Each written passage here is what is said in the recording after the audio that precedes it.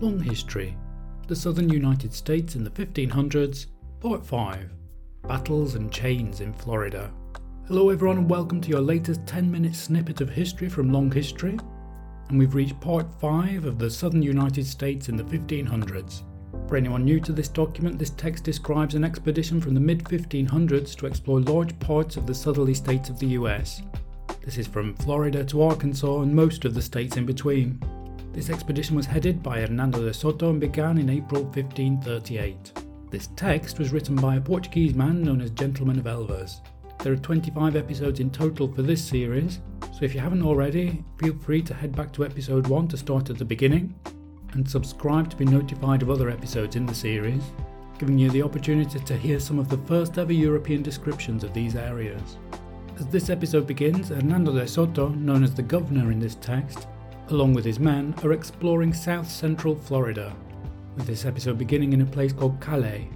In the last episode there were hints of gold, but the local people seem reluctant to deal with the Spanish.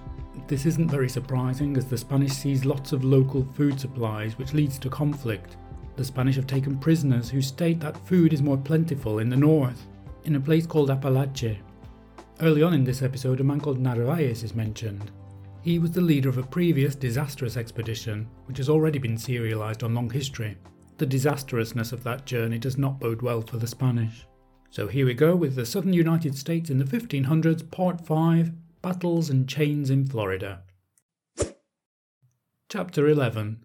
How the governor arrived at Caliquen, and thence, taking the cacique with him, came to Napataca, where the Indians, attempting to rescue him, had many of their number killed and captured. On the 11th day of August in the year 1539, the governor left Calais and arrived to sleep at a small town called Itara, and the next day at another called Potano, and the third at Utinama, and then at another named Malapaz.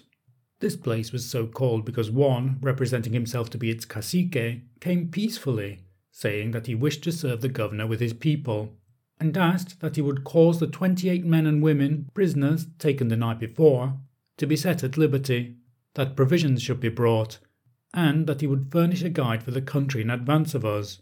Whereupon, the governor having ordered the prisoners to be let loose, and the Indian put under guard, the next day in the morning came many natives close to a scrub surrounding the town, near which the prisoner asked to be taken, that he might speak and satisfy them, as they would obey in whatever he commanded. But no sooner had he found himself close to them, than he boldly started away, and fled so swiftly that no one could overtake him, going off with the rest into the woods. The governor ordered a bloodhound already fleshed upon him to be let loose, which, passing by many, seized upon the faithless cacique, and held him until the Christians had come up. From this town the people went to sleep at that of Cholupaja, which, for its abundance of maize, received the name of Villafarta, and thence, crossing a river before it, by a bridge they had made of wood, the Christians marched 2 days through an uninhabited country. On the 17th day of August they arrived at Caliquen, where they heard of the province of Apalache, of Narvaez having been there, and having embarked, because no road was to be found over which to go forward, and of there being no other town, and that water was on all sides.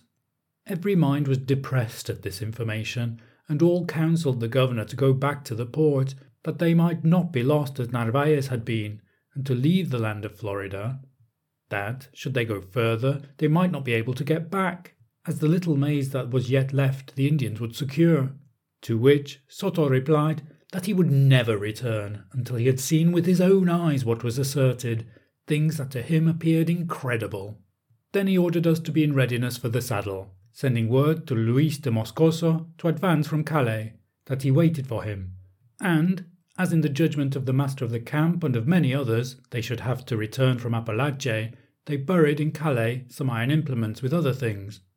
They reached Caliquen through much suffering, for the land over which the governor had marched lay wasted and was without maize. All the people having come up, a bridge was ordered to be made over a river that passed near the town, whereon we crossed the 10th day of September, taking with us the cacique. When, 3 days on our journey, some Indians arrived to visit their lord, and every day they came out to the road, playing upon flutes, a token among them that they come in peace. They stated that further on there was a cacique named Usachil.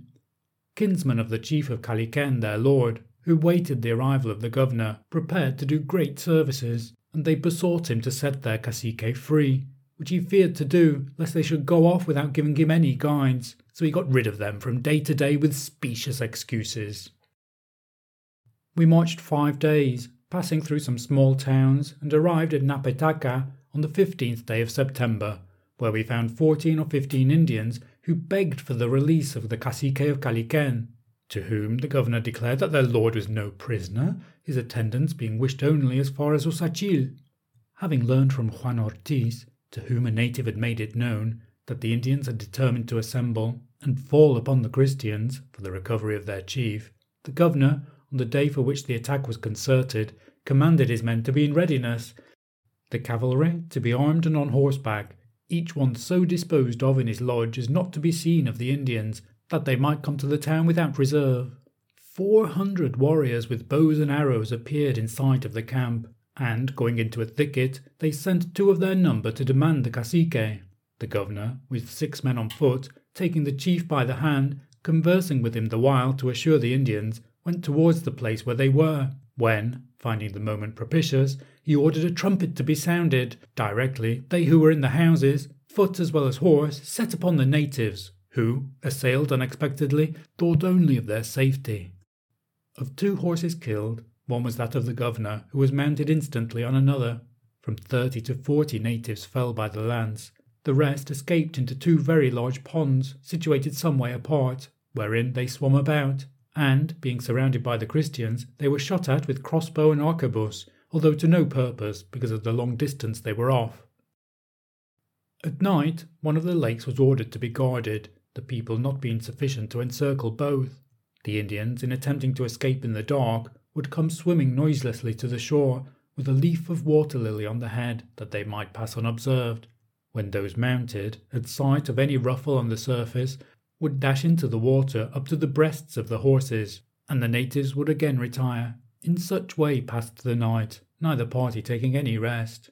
Juan Ortiz told them that, as escape was impossible, they would do well to give up, which they did, driven by extreme chillness of the water, and one after another, as cold overpowered, called out to him, asking not to be killed, that he was coming straight away to put himself in the hands of the governor. At 4 o'clock in the morning they had all surrendered, save 12 of the principal men, who, as of more distinction and more valiant than the rest, preferred to die rather than yield. Then the Indians of Paracochi, who were going about unshackled, went in after them swimming and pulled them out by the hair. They were all put in chains, and, on the day following, were divided among the Christians for their service. While captives, these men determined to rebel, and gave the lead to an interpreter, one reputed brave, that when the governor might come near to speak with him, he should strangle him. But no sooner was the occasion presented, and before his hands could be thrown around the neck of Soto, his purpose was discovered, and he received so heavy a blow from him in the nostrils that they gushed with blood. The Indians all rose together, he who could only catch up a pestle from a mortar, as well as he who could grasp a weapon, equally exerted himself to kill his master, or the first one he met, and he whose fortune it was to light on a lance or a sword, handled it in a manner as though he had been accustomed to use it all his days. One Indian in the public yard of the town, with blade in hand, fought like a bull in the arena, until the halberdiers of the governor, arriving, put an end to him. Another got up with a lance into a maize crib made of cane, called by Indians barbacoa, and defended the entrance with the uproar of 10 men, until he was stricken down with a battle-axe. They who were subdued may have been in all 200 men. Some of the youngest the governor gave to those who had good chains and were vigilant. All the rest were ordered to execution, and, being bound to a post in the middle of the town yard, they were shot to death with arrows by the people of Paracochi. Chapter 12. How the governor arrived at Palache, and was informed that there was much gold in land. On the 23rd day of September, the governor left Napetaca and went to rest at a river, where 2 Indians brought him a deer from the cacique of Usachil, and, the next day, having passed through a large town called Apaluya, he slept at Usachil. He found no person there, for the inhabitants, informed of the deaths at Napetaca, dared not remain. In the town was found their food, much maize, beans and pumpkins, on which the Christians lived. The maize is like coarse millet, the pumpkins are better and more savoury than those of Spain. 2 captains having been sent in opposite directions in quest of Indians, 100 men and women were taken, 1 or 2 of whom were chosen out for the governor, as was always customary for officers to do after successful inroads, dividing the others among themselves and companions. They were led off in chains, with collars about the neck, to carry luggage and grind corn, doing the labour proper to servants. Sometimes it happened that, going with them for wood or maize, they would kill the Christian and flee with the chain on, which others would file at night with a splinter of stone in the place of iron, at which work, when caught, they were punished, as a warning to others, and that they might not do the like. The women and youths, when removed 100 leagues from their country, no longer cared, and were taken along loose, doing the work, and in very little time learning the Spanish language. From Osachil, the governor went towards Apalache, and at the end of 2 days' travel arrived at a town called Ajille. After that, the Indians having no knowledge of the Christians, they were come upon unawares, the greater part escaping nevertheless because there were woods near town. The next day, the 1st of October, the governor took his departure in the morning, and ordered a bridge to be made over a river which he had to cross. The depth there, for a stone's throw, was over the head, and afterward the water came to the waist, for the distance of a crossbow shot, where was a growth of tall and dense forest, into which the Indians came to ascertain if they could assail the men at work and prevent a passage. But they were dispersed by the arrival of crossbowmen, and some timbers being thrown in, the men gained the opposite side and secured the way. On the 4th day of the week, Wednesday of St. Francis, the governor crossed over and reached Huitachuco, a town subject to Apalache, where he slept. He found it burning, the Indians having set it on fire. Thenceforward the country was well inhabited, producing much corn, the way leading by many habitations like villages.